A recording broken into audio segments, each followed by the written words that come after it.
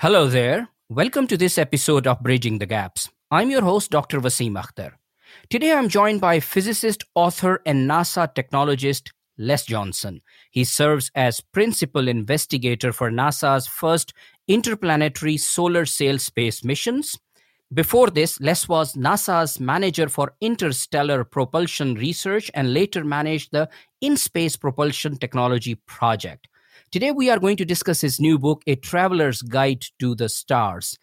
Les, thank you very much for joining me and welcome to Bridging the Gaps. Thanks for having me on the show. It's good to be here. It's always nice when people are interested in your work. At the start of the book, you discuss discovery of exoplanets. Not long ago, you would find exoplanets only in science fiction, but now exoplanets are an important reality. Talk to us about the discovery of exoplanets, and would you agree that the discovery of exoplanets fundamentally changed our thinking about interstellar travel? Wow, there's a lot into that topic in and of itself. As I look back on my career at this point, with the vantage point of having been at NASA for about 30 years and studying physics before that, and even before that, being a space buff and an amateur astronomer as a youth, it's hard to imagine that prior to 1992, we had no scientific evidence that there were planets circling stars other than our sun. Now, planetary scientists, if you had asked them, they would have said, of course, there are planets out there. We see in our telescopes these disks of matter that are surrounding some of these stars, protoplanetary disks, and they had no reason to assume that there was anything special about our solar system where we would have planets and another star wouldn't. But when pressed, and we said, and people would ask, okay, show me data where there's an exoplanet. Prior to 1992, they would say, well, we don't have that. Because there really wasn't empirical evidence before then. Now, as a science fiction fan and someone who grew up watching the various incarnations of Star Trek and Star Wars, I think we all knew that we're going to find planets out there. And there was this implicit assumption, not only in science, but in the culture, that would happen. And sure enough, in the 90s, there was a revolution in instrumentation sensitivity, which is one of the big deals for detecting exoplanets. And we did. We found evidence that there were planets and big objects circling other stars. And the detection of these planets really exploded with the launch of the Kepler Space Telescope objective mission not that long ago, right? Just over a decade or so ago. And they started the data from that mission over time really started populating the database with there are lots of planets out there that are circling other stars. And those planets, most of those that have been detected so far are relatively large. They're not necessarily terrestrial planets like the Earth, although some have been found that are that size. A lot of these planets are much larger, and that's partly due to the detection technologies. I mentioned sensitivity. The various techniques for detecting exoplanets work better if the bigger the planet, the more massive the planet or the larger physically that it is. So it's no surprise that we're detecting those first and farther out. It's much harder to detect the presence of planets that are relatively small like our Earth. Although, in everyday experience, we don't think of the Earth as being that small, but in terms of planets, it really is. So that's kind of in a nutshell. And the Kepler, what was really interesting about Kepler is how they found these planets. It was not a mission to go and actually look at an exoplanet. It was to try to get evidence that there were these planets circling these other stars. And it did that by basically taking its optics and staring at different stars and looking at the brightness of those stars. And every now and then, and what's really important here is if it happened on a regular basis, there would be a slight dimming of the light from that star. And if it happened on a regular period, on the order of weeks, months, or years, then you could infer that there was something passing between you and that star on a regular basis, which would be a planet. And from the period of that, you could determine how far it was from the star. And by the amount of light that it dimmed the signal from the star, you could get an inference about how large it was.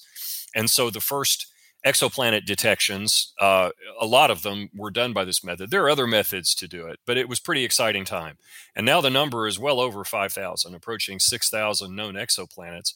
And that's all in our little part of the galaxy. If you look at the galaxy as a whole, there are probably hundreds of billions of planets out there just based on the statistics. So with regard to what this meant for people thinking about interstellar travel, it rekindled the question, wow, we're finding all these planets. Can we ever go? And that's what I try to address in my book. Does nature say, okay, with some work you can go, or just forget about it? You're never going to make it, so don't even try, right? And fortunately, the answer is it's possible. In fact, it's possible in many different ways. We are just not ready to undertake it technologically. And we are going to discuss various techniques, various ideas, various approaches that are being discussed, that are being developed to achieve this goal of interstellar travel. Now, in the book, you then discuss a number of precursors that we need to take into consideration. Before we build ships that can travel beyond the solar system and before we embark on an interstellar journey, we need to take into consideration these precursors. You talk about solar systems escape velocity, and you suggest that we need a better understanding of interstellar space, interstellar medium. Talk to us about some of these precursors that you discuss in the book. Certainly, I'll be glad to do that. Well, I mean, if you look at the history of space exploration, we have done lots of precursors at every stage of the development. Before we sent people or animals into space, we sent our robotic spacecraft to make sure that we understood we had the instruments and the systems that would work and that we could support people. Before we sent people, even the Russians sent a dog named Laika. We sent Abel and Baker, little monkeys, up to see what happened in space, and then we sent people. Now, as we were preparing to go to the moon, we sent our robotic probes to go to the moon. The first few crashed into the moon. So it's a good thing they didn't have people. And then we followed up by sending human beings to explore the surface of the moon. The thinking for Mars exploration is the same. We're sending our robotic spacecraft there now to characterize it, shake down the capability to do it, and we'll eventually send people. And I would expect that an interstellar voyage would be the same for many good reasons, to reduce risks and just get a lay of the land before you risk life on such a trip. Now, when it comes to precursors, even before that, before we send a robotic probe to another star, we have to think about what's between here and that star. Because when we look out into space, you think of space as being big and empty. And yeah, it mostly is, but it's not a perfect vacuum. In our solar system, there are little micrometeorites zipping about, things the size, if you eat your vegetables, the size of a pea, traveling at 18 to 23 kilometers per second, really fast. And if those hit a spacecraft, it's a bad day for the spacecraft. Fortunately, it doesn't happen very often. There's only been one spacecraft that I'm aware of in the history of interplanetary spacecraft beyond Earth orbit, where there's debris, which you don't have in interplanetary space, where one of these micrometeorites hit a spacecraft doing enough damage that it affected the mission. So fortunately, distances to Mars, Jupiter, Saturn, we're able to send robotic spacecraft out there with an extremely low probability that it'll get hit by this. They do get hit by dust. And the dust is just like you would expect, little tiny grains of sand, also moving very rapidly. And the spacecraft will hit them, and it'll have the effect of slight damage to the surface, erosion, that kind of thing. But we have to understand that in our solar system as we build spacecraft to travel further and further out, because the further you go through this environment, the higher the probability that you'll eventually hit something, right? Whether it be dust or one of these micrometeorites. Now, the same thing happens in interstellar space. It's mostly empty between here and the nearest stars, but it's not completely empty. Not only are you going to have some of these interstellar dust grains, not so many of those, but there are some. But the space radiation environment out there is not insignificant. The solar system is bombarded by galactic cosmic rays. These are high energy heavy atom nuclei put out by supernova, exploding stars, accelerated by interstellar magnetic fields to extremely high speeds, close to the speed of light. And these come zooming into the solar system, and they affect crew health when we go to Mars, when we go to the moon. It's not immediately life-threatening, but as these big iron atoms or carbon atoms that have been traveling through space at really high speeds interact with your body, they can ionize atoms in your body, cause cancers, that kind of thing. So it's an issue. It's not a huge one. I don't want to overplay it, but it's a long-term concern, and it also affects the lifetime of the radiation, the electronics. Electronics on spacecraft degrade over time from being exposed to this radiation. So when you look at beyond the solar system, where most of that is not present, interstellar space, we think, has, hydrogen atoms, one per cubic meter, maybe even out there. And hydrogen atoms, you're thinking, wow, that's not much. I mean, you've got huge volumes of space before you get enough hydrogen atoms to be something that you could even see, right? But you're traveling through immense distances at very high speeds where you're encountering these. And in terms of velocity, if your spacecraft's going a significant fraction of the speed of light, as you encounter one of these relatively stationed hydrogen atoms, it's the same as going to a particle accelerator like CERN in Europe or something, and having a proton accelerated to really high speeds to hit you, right? And that can cause radiation damage. So what we need to do is we need to have better telescopes to look along the line of sight between here and the stars we want to go visit, get an idea of how much dust and dirt might be there, because again, the light from the star will be affected by this amount of dust and dirt. And we probably need to send some robotic spacecraft beyond Earth's and the sun's influence to take measurements as far as we can along the way so that we can better understand what this environment is like and to develop our spacecraft to be resistant to that. I actually find it very interesting in the book that you give examples of Voyager 1 and Voyager 2 and then New Horizons spacecraft, that as these spacecrafts are going further and further, we are learning few new things. So this then confirms what you are just saying, that we need to understand the interstellar medium a bit better. Maybe there are still some surprises out there. Oh, I'm sure there are going to be surprises. That's the history of science and the history of nature.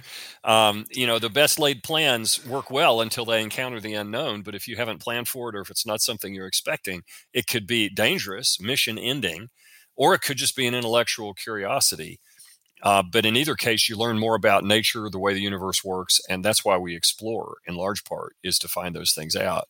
Now, the interesting thing about Voyager is it's been flying since 1977, and it has a very robust power source. It uses what's called a radiothermoisotope generator. Basically, it's got some plutonium, and as the plutonium decays, it produces a little bit of heat to keep the spacecraft warm, and there's a way to turn some of that waste heat into electrical power to keep the spacecraft working. But the amount of plutonium-generated heat and power is declining as it's been flying for a while, and Voyagers will probably go silent sometime within the next decade or so, which will be very sad because they've really exceeded all of their design specs and have just been doing some great stuff. New Horizons is more recently launched. It's flown by Pluto. It's gone by a couple other, at least one other object in the it's the Kuiper Belt, and it's on its way. And they're looking for other things to look at. The chances of our interstellar probe hitting one of these big, dwarf planets is very low. But again, all the data we can get about the dust density, the particle density, and all that, and the outer solar system, which we would have to fly through, the more likely it is our spacecraft will survive the voyage. And it is important to understand the scale in terms of space and in terms of time.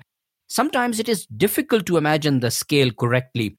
We will have to adopt new structural design approaches. We will have to develop new type of materials. We will have to develop better communication techniques. So are we conducting active research to address all these challenges? Well, the world's space agencies and some private investments are addressing these challenges, but we are woefully early on the scale of technology readiness before we can undertake an interstellar voyage. For example, today we're looking. My specialty is advanced propulsion, and some of the propulsion systems we're starting to field for use in the solar system have the capability in the long term to become applicable to taking a spacecraft to another star, although that's not what their objective is today. Communications, yes. We're learning how to do optical communications to get higher bandwidth communications in the solar system. There are people who have done mostly academic papers at this point talking about, well, if you did have a probe at Alpha Centauri, how would you get the data back? How could you do that? And they talk about different techniques that involve using optical sensors here on Earth that might be really, really big because you'd be collecting, very few bits of data from incredible distances that probably would have diverged quite a bit over their travel between those distances. And then there are really innovative ideas that are very far out that might use something called the solar gravity lens. And that's one of my favorites for after we have established a settlement or have a permanent presence at another star. What we would do is we would take advantage of the fact that stars bend space-time.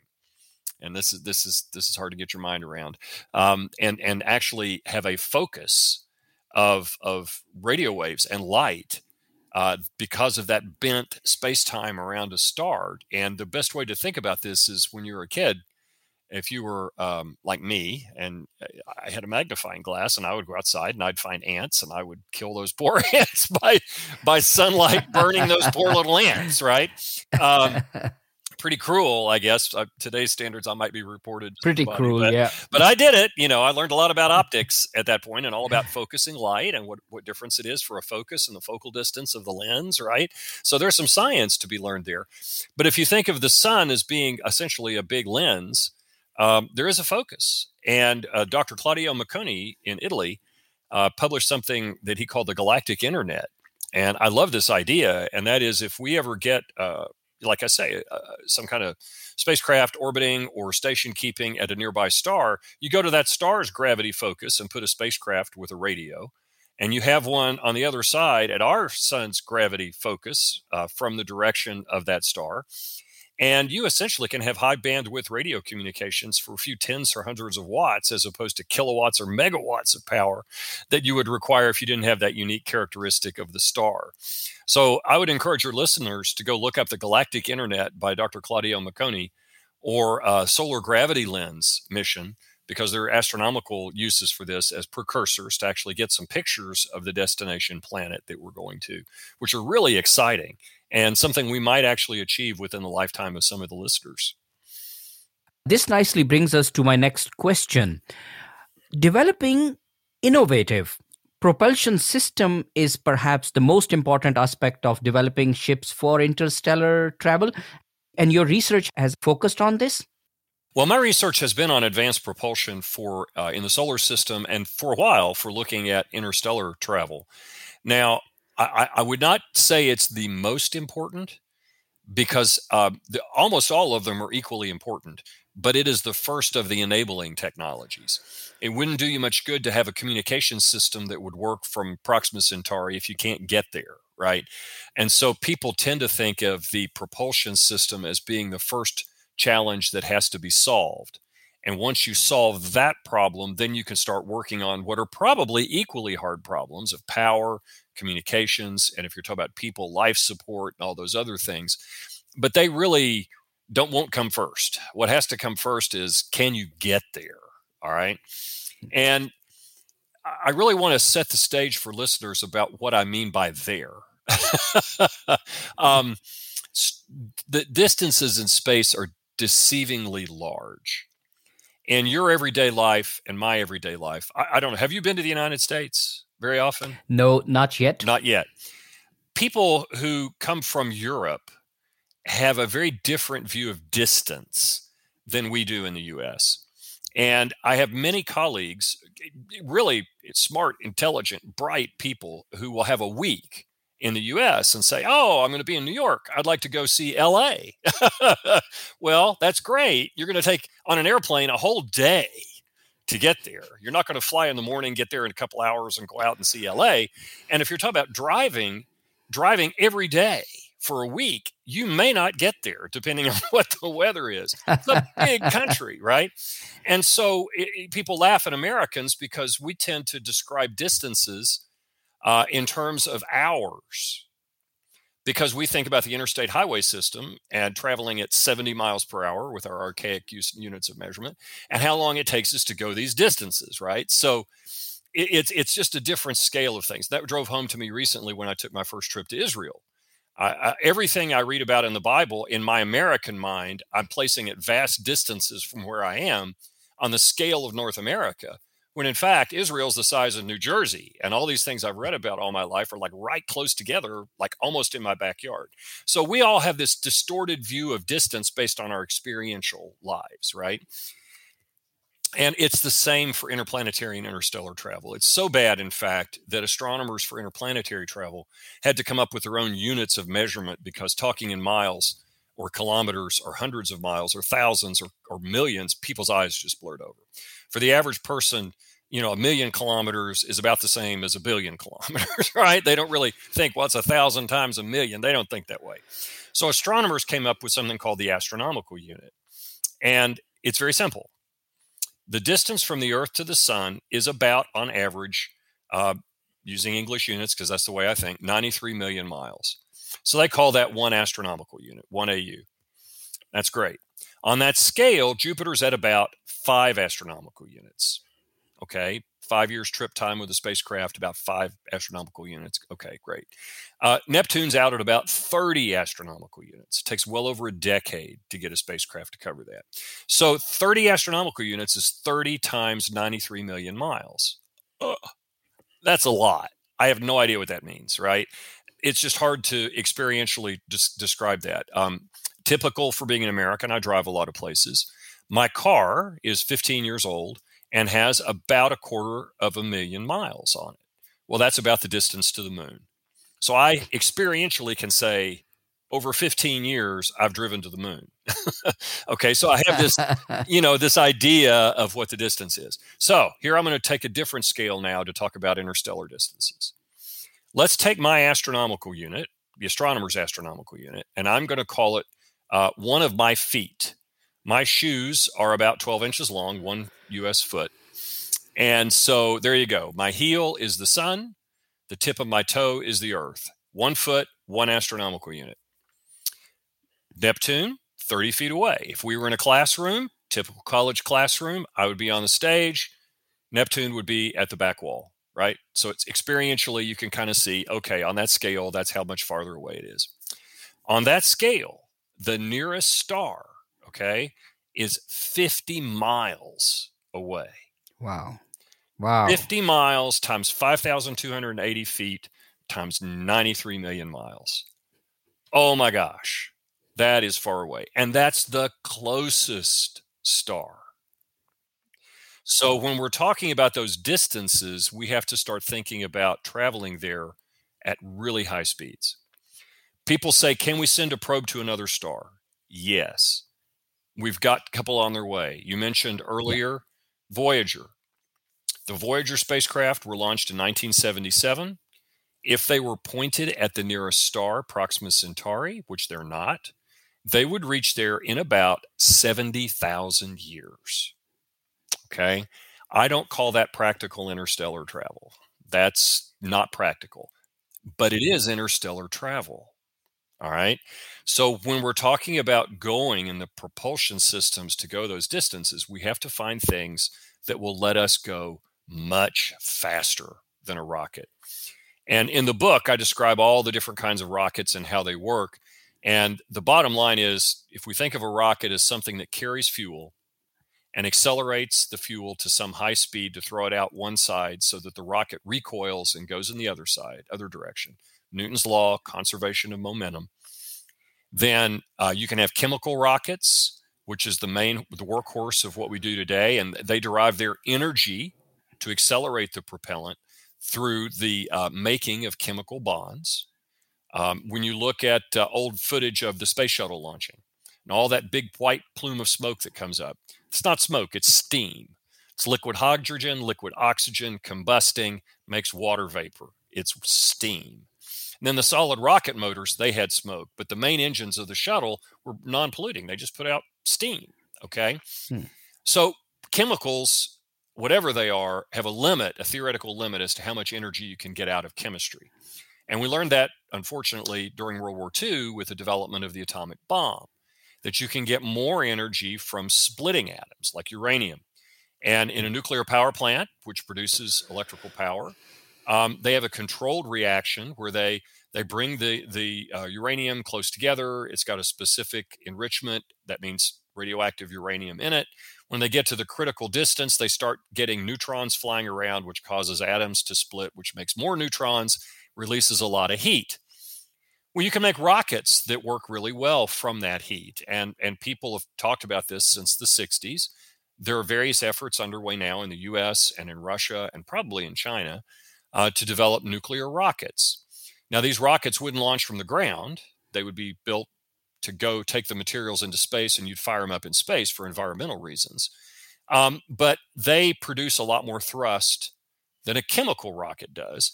And the way I would describe that is by what's called their specific impulse, ISP. It has units of seconds, which is an arcane derivative. Don't worry about it. Think of it as kilometers per gallon. Okay.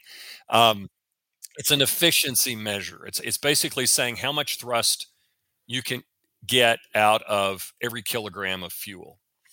Now, chemical rockets have an efficiency of about 300 or 400 seconds. Nuclear rockets can get up to 1,000 seconds.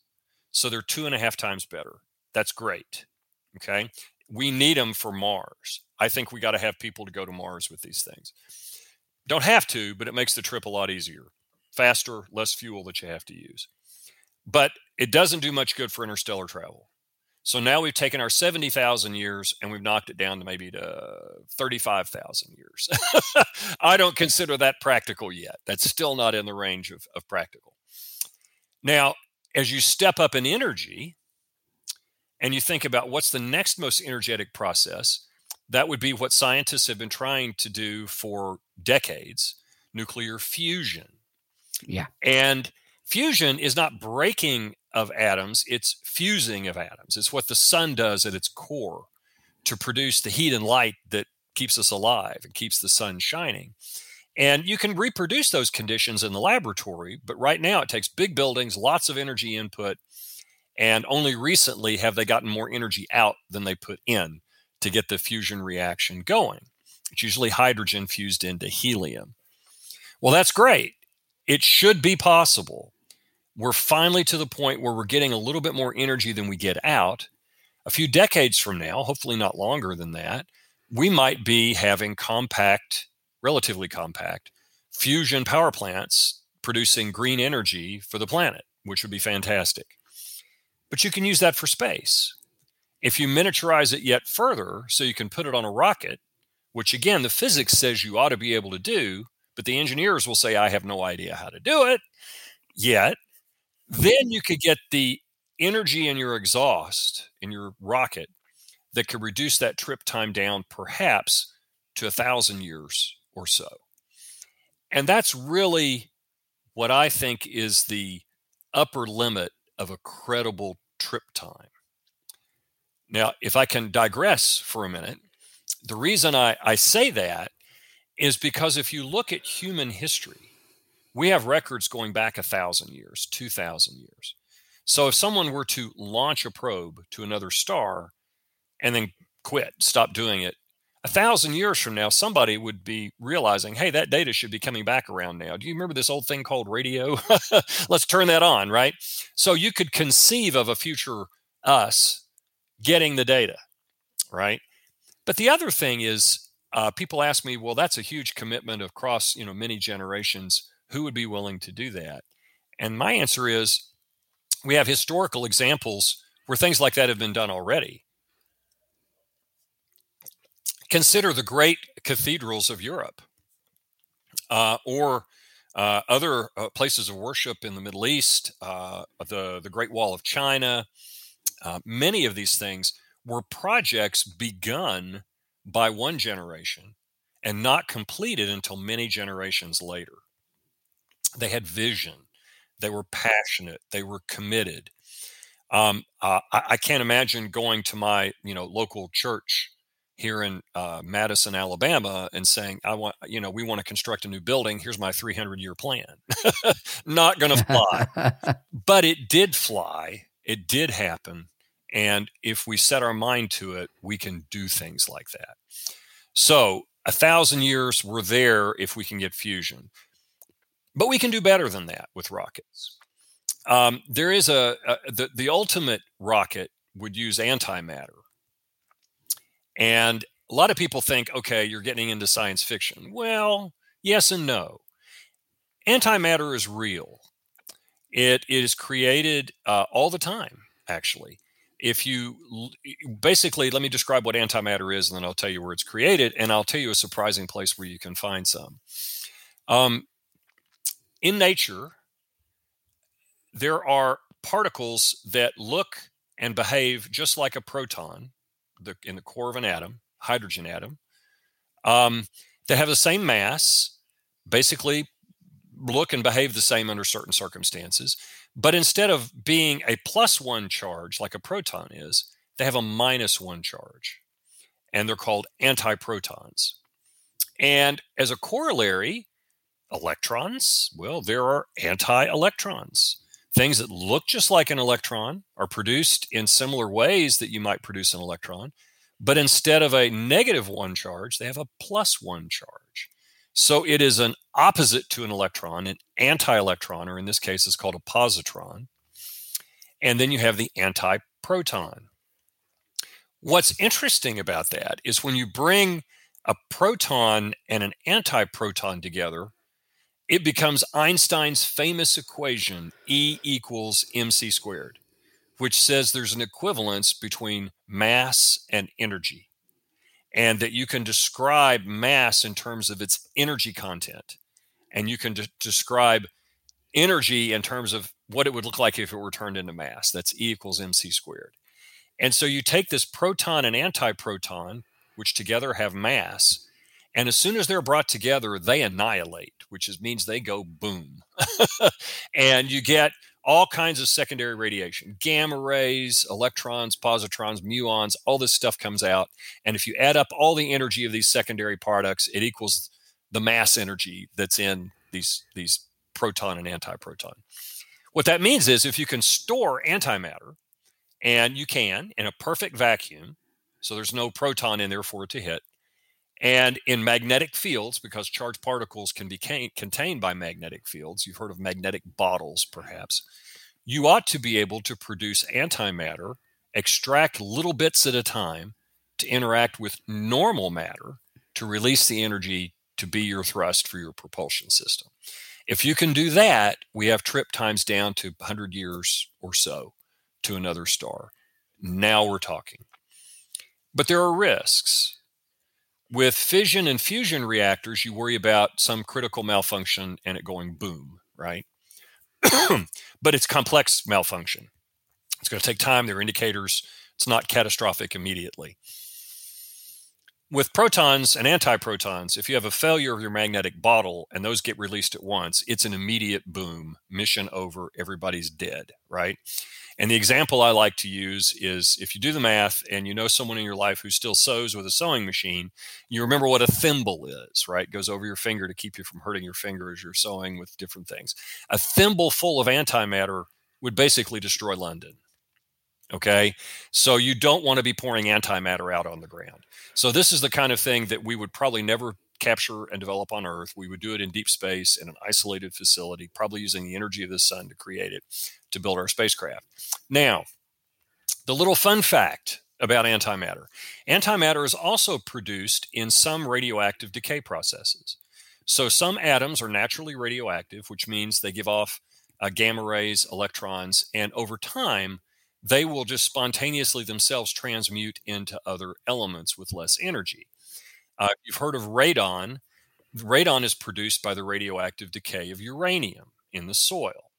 So you get a little bit of radiation emitted. The soil around your listeners is mildly radioactive. It's there. And so where I'm going with this is, and this is kind of a fun fact, that if you have a banana in your home, there is an isotope of potassium that is common in the soil where most bananas are grown that actually is slightly radioactive. And over time, that potassium is going to give off a gamma ray. An antimatter particle, an antiproton. And it'll immediately annihilate in your banana and you'll never detect it. The same is true of Brazil nuts. They are naturally slightly radioactive. That doesn't mean you don't eat them. I mean, radiation is a part of our background and it's an insignificant amount. But if you're a scientist and you want to study these things, it's detectable. So it's kind of a fun fact. So if you want to talk about antimatter and you're eating a banana, you can say, I'm probably eating something that releases antimatter as I have my breakfast here. So anyway, a long answer to the ultimate rocket. There are other ways too beyond rockets, but that really is where rockets take you. Thank you very much for these fantastic details about rockets based on nuclear fusion and antimatter technologies. Now, let us look at propulsion technologies based on ideas such as solar sails and laser beamed energy. Tell us about these innovative ideas. Those are my favorites. Those are, in my opinion, are the leading candidates for our first robotic missions to the stars. And the reason for that is when you talk about a rocket, you have to carry fuel, lots of fuel, and that's very heavy. And for every extra kilogram of fuel you add to get a little bit more kick out of your propulsion system as you're flying, that much more mass you have to move at the beginning of your voyage. And there's this little thing called the rocket equation, which really gets you toward the end. And that's why rockets end up being impractical. Because as you add more and more fuel, you have more and more mass to move, which means you need more fuel to move more and more mass. And finally, it gets to the point where you can't add enough fuel efficiently enough to get the extra boost you need to carry that fuel at the beginning, and it won't work. That's one of the reasons chemical rockets can't get us to the stars any faster. It's not just a matter of loading up more fuel. It just becomes impractical and it won't work. Yeah. But if you take away the requirement to carry your fuel and you use off-board energy, then perhaps you can have a lighter spacecraft, which means you can accelerate it more easily to get to the stars. Now, in our solar system, we're developing solar sails. And I say we, there's a worldwide community doing this. There'll actually be a symposium. The International Space Sails Symposium is in New York City this June of 2023. And the world's experts in solar sails will get together, present papers, and basically nerd out talking about how we all want to build solar sails for the future. And it's pretty exciting. But we're not really talking about interstellar that much yet. There is a group that is, and I can talk about that. But here's how a sail works. Imagine the light in the room where you are now. If you're inside, the lights in the room are shining on you, reflecting off of you. If you're outside in bright sunlight, light's reflecting from you and reflecting off. Light's made up of photons, little particles of light. And as scientists looked at these little particles of light, they realized that they all have momentum.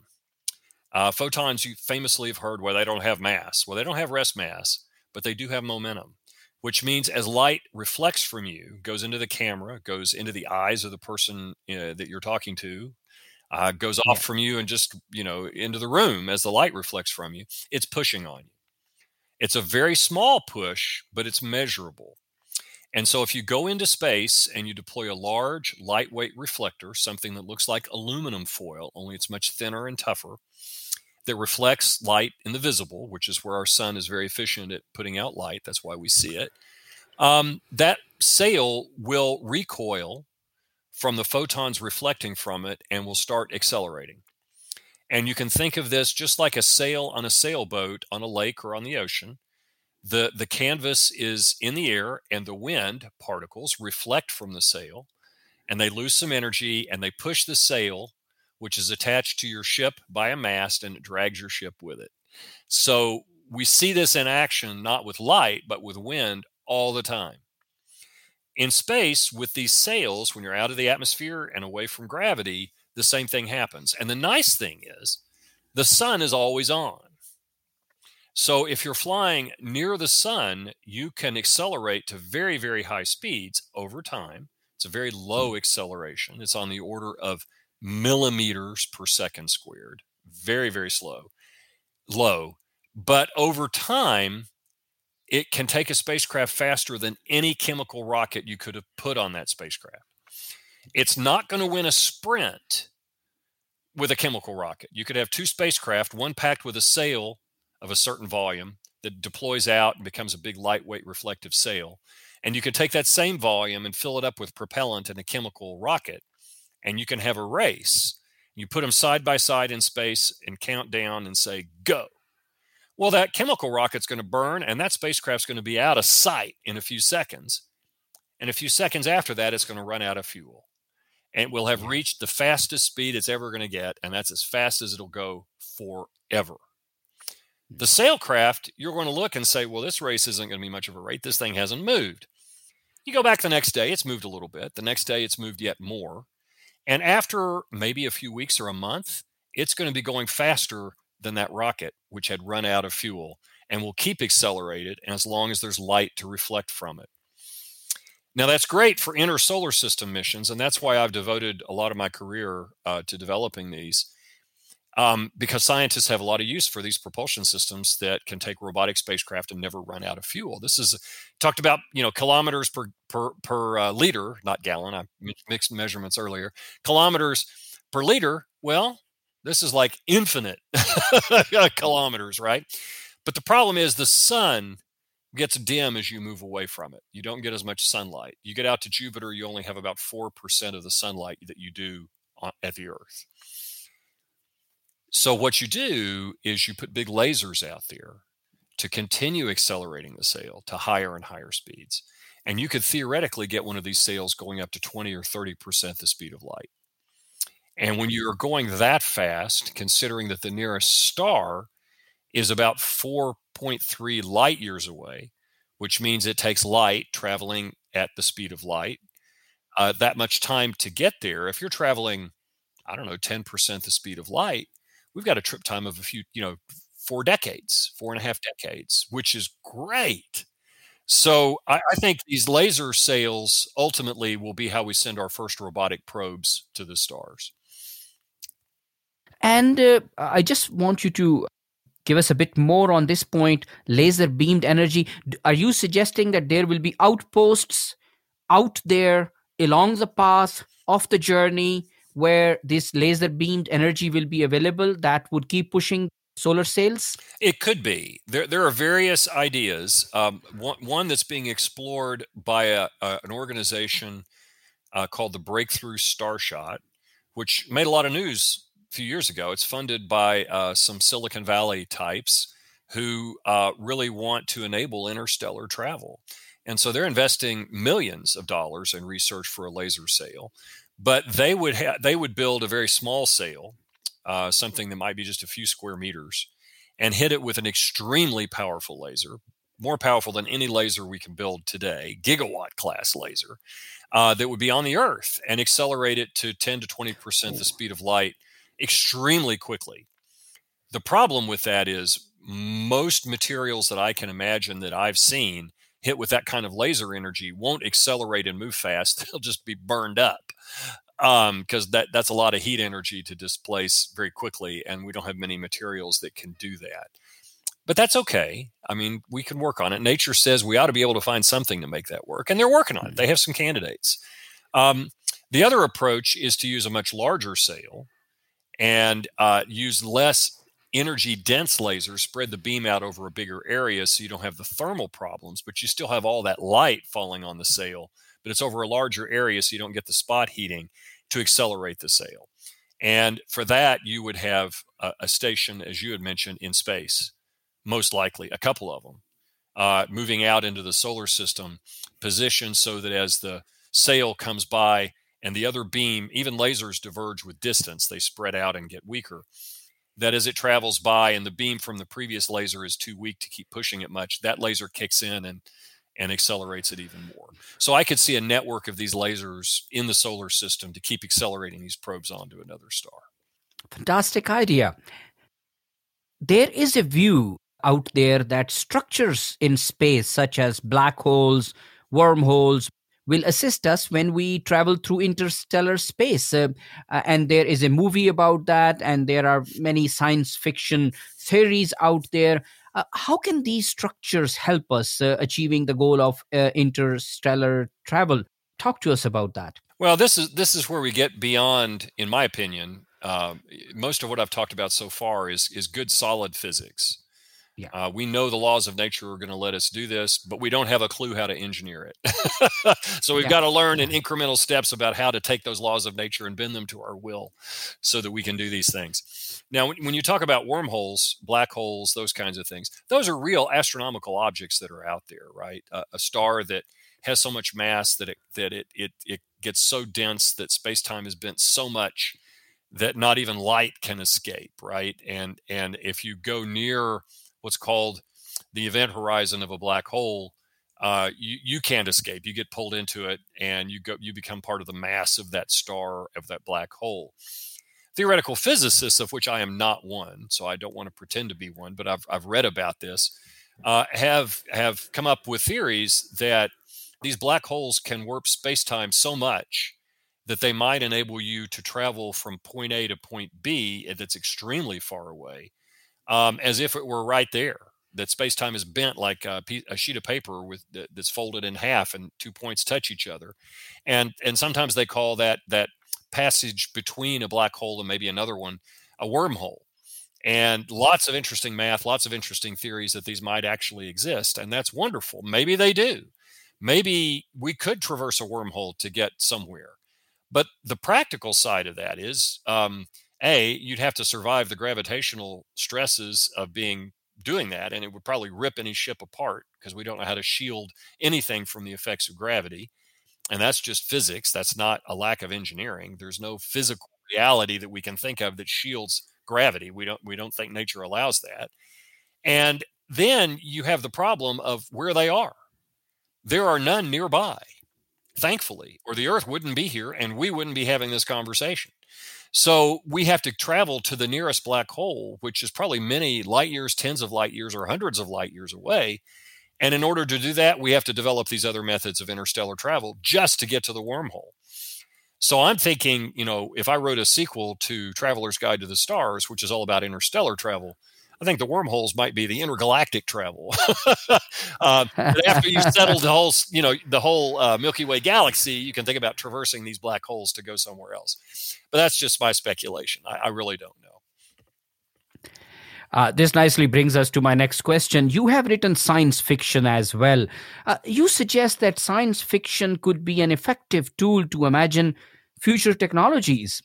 Well, the beauty of science fiction, not just what I write, but what I love to read, is character-based stories about people in situations that are enabled by different scientific breakthroughs or different engineering challenges or different socioeconomic circumstances, political, social, psychological, brought about by technological change. And we live in science fiction today. I mean, our lives today are the science fiction of H.G. Wells, right? Things that fly in the air, rockets to the moon, Jules Verne, we are living in yesterday's science fiction novel. And I think science fiction enables us to look at what the moral, ethical challenges and implications are of some of these technologies and how they will affect future generations of us, right? And so I think science fiction is extremely useful if it's well done, grounded in real science. But most importantly, you read science fiction to be entertained. So it's got to be a good story with believable people in circumstances that are believable, enabled by these technological changes. And one of those that's most popular is science fictional space travel. And it's wonderful. The problem is, I think it has set unrealistic expectations for what we can achieve in space travel based on what we currently know about how the universe works.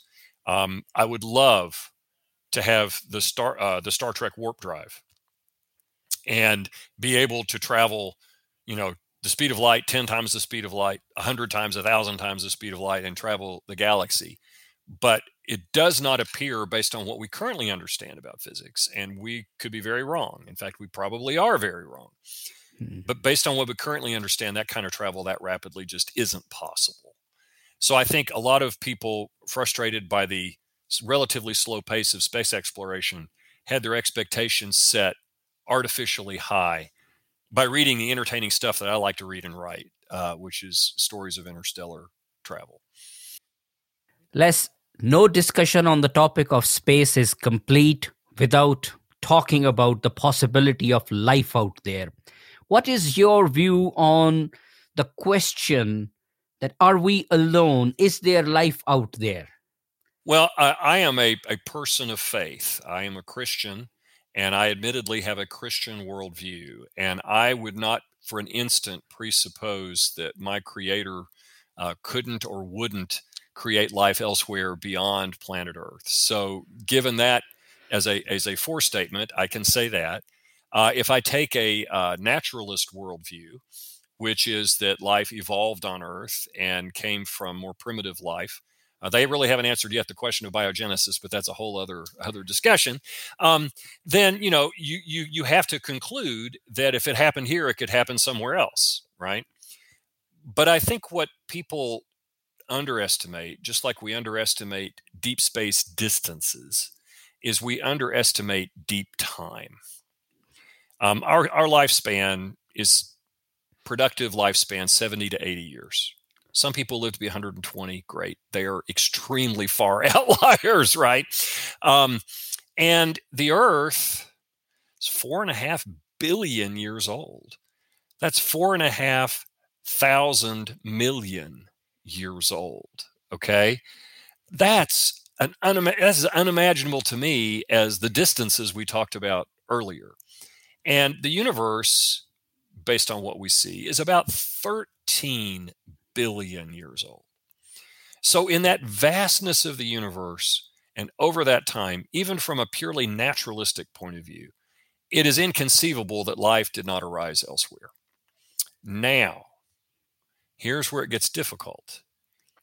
Technological and sentient, self-aware life on Earth has only us, humans, in our form, where we use tools, make things. I'm not talking about the sentience of my dog. I think my dog is somewhat sentient. Dog is not stupid, right? But the dog is not making computers and probably never will, okay? That's only happened relatively recently. We've only had civilization for 6, 7, 8,000 years.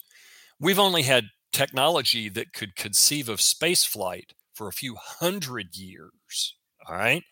So when people tell me that these aerial anomalies, flying saucers, UFOs, whatever, are aliens visiting us, I think not likely. And the reason for that is all the sightings we have look like technologies that might be within our grasp to build within the next 100 years. And as I look at the development of life on Earth and the history and the accidents, if it weren't for the dinosaurs being wiped out, we wouldn't be here because the mammals wouldn't have arisen, right? And all those historical things that led to where we are. What is the likelihood of another intelligent tool-using species reaching a level of advancement that is something that we would be comparable to where we are within 100 years or 200 years or even 1,000 years and happen to be here right now while we're here? I think it's so close to zero that you just call it zero. So do I think there's life out there? Probably. Could very well be. Is there intelligent tool using life like us? Maybe, probably. But are they in existence at the same time in deep time as us? I would say highly unlikely. And challenging the crossing of deep time, in other words, like us at the same time, and able to cross those vast distances at that time, again, I think it's close to zero. I wrote an essay for my science fiction publisher, Baen Books, called The Aliens Are Not Among Us. I wrote it over 10 years ago, and I still stand by that. And it describes some of the thoughts that I just described. So as much as I'd love to believe we're being visited, and you go back to the movie The Earth Stood Still, the original Klaatu Barada Nikto, I would love that were the case, but I am extremely skeptical, and I think it's an almost zero probability. I would love to be proven wrong. Fantastic. Very good and very detailed description. Les, we are discussing your book, A Traveler's Guide to the Stars. We have touched upon a number of topics that you discuss in this book. Obviously, there is much more in the book. However, is there anything else that you think we should touch upon before we close this discussion? There is, and I think it's more of the ethical, moral side of space exploration and space development. I think in our society today, we are much more acutely aware of the mistakes of our ancestors and the assumptions they made about peoples of the world and resources and how vast the world is, and it's not nearly as vast as we used to think it was. And I get questioned about, is it ethical and moral to expand life beyond Earth into the universe? I mean, we're trashing the Earth. Well, my answer is we know we're trashing the earth, and we're making progress toward reversing that. And I think we can and we will. And that's, again, a whole topic for another discussion. But I think life is inherently good. The universe is a deadly, dark, dangerous place. When you get beyond Earth, it is not suitable for life. The moon is a very dangerous place. There's more radiation on the moon in a day than we could hope to do with all of our atomic bombs if we even tried, right? And I think what we need to realize is that life is good, intelligent life is better, and it's very fragile on this wonderful nest that we live on called Earth. And I think if we expand into the universe and spread life, it's a morally good thing. The love you feel for your children, your parents, your friends, companionship, great works of art, that all testifies to the goodness of life, in addition to just the biological world around us.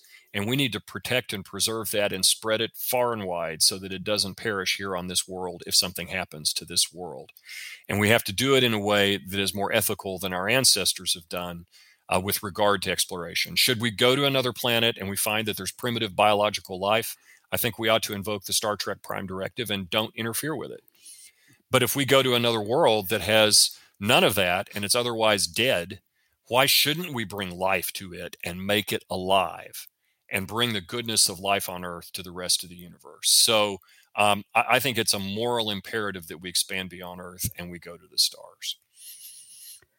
Les Johnson, thank you very much for being with me. It has been an absolute pleasure having you on Bridging the Gaps. Thanks for having me, and I enjoyed our conversation. Thank you and goodbye.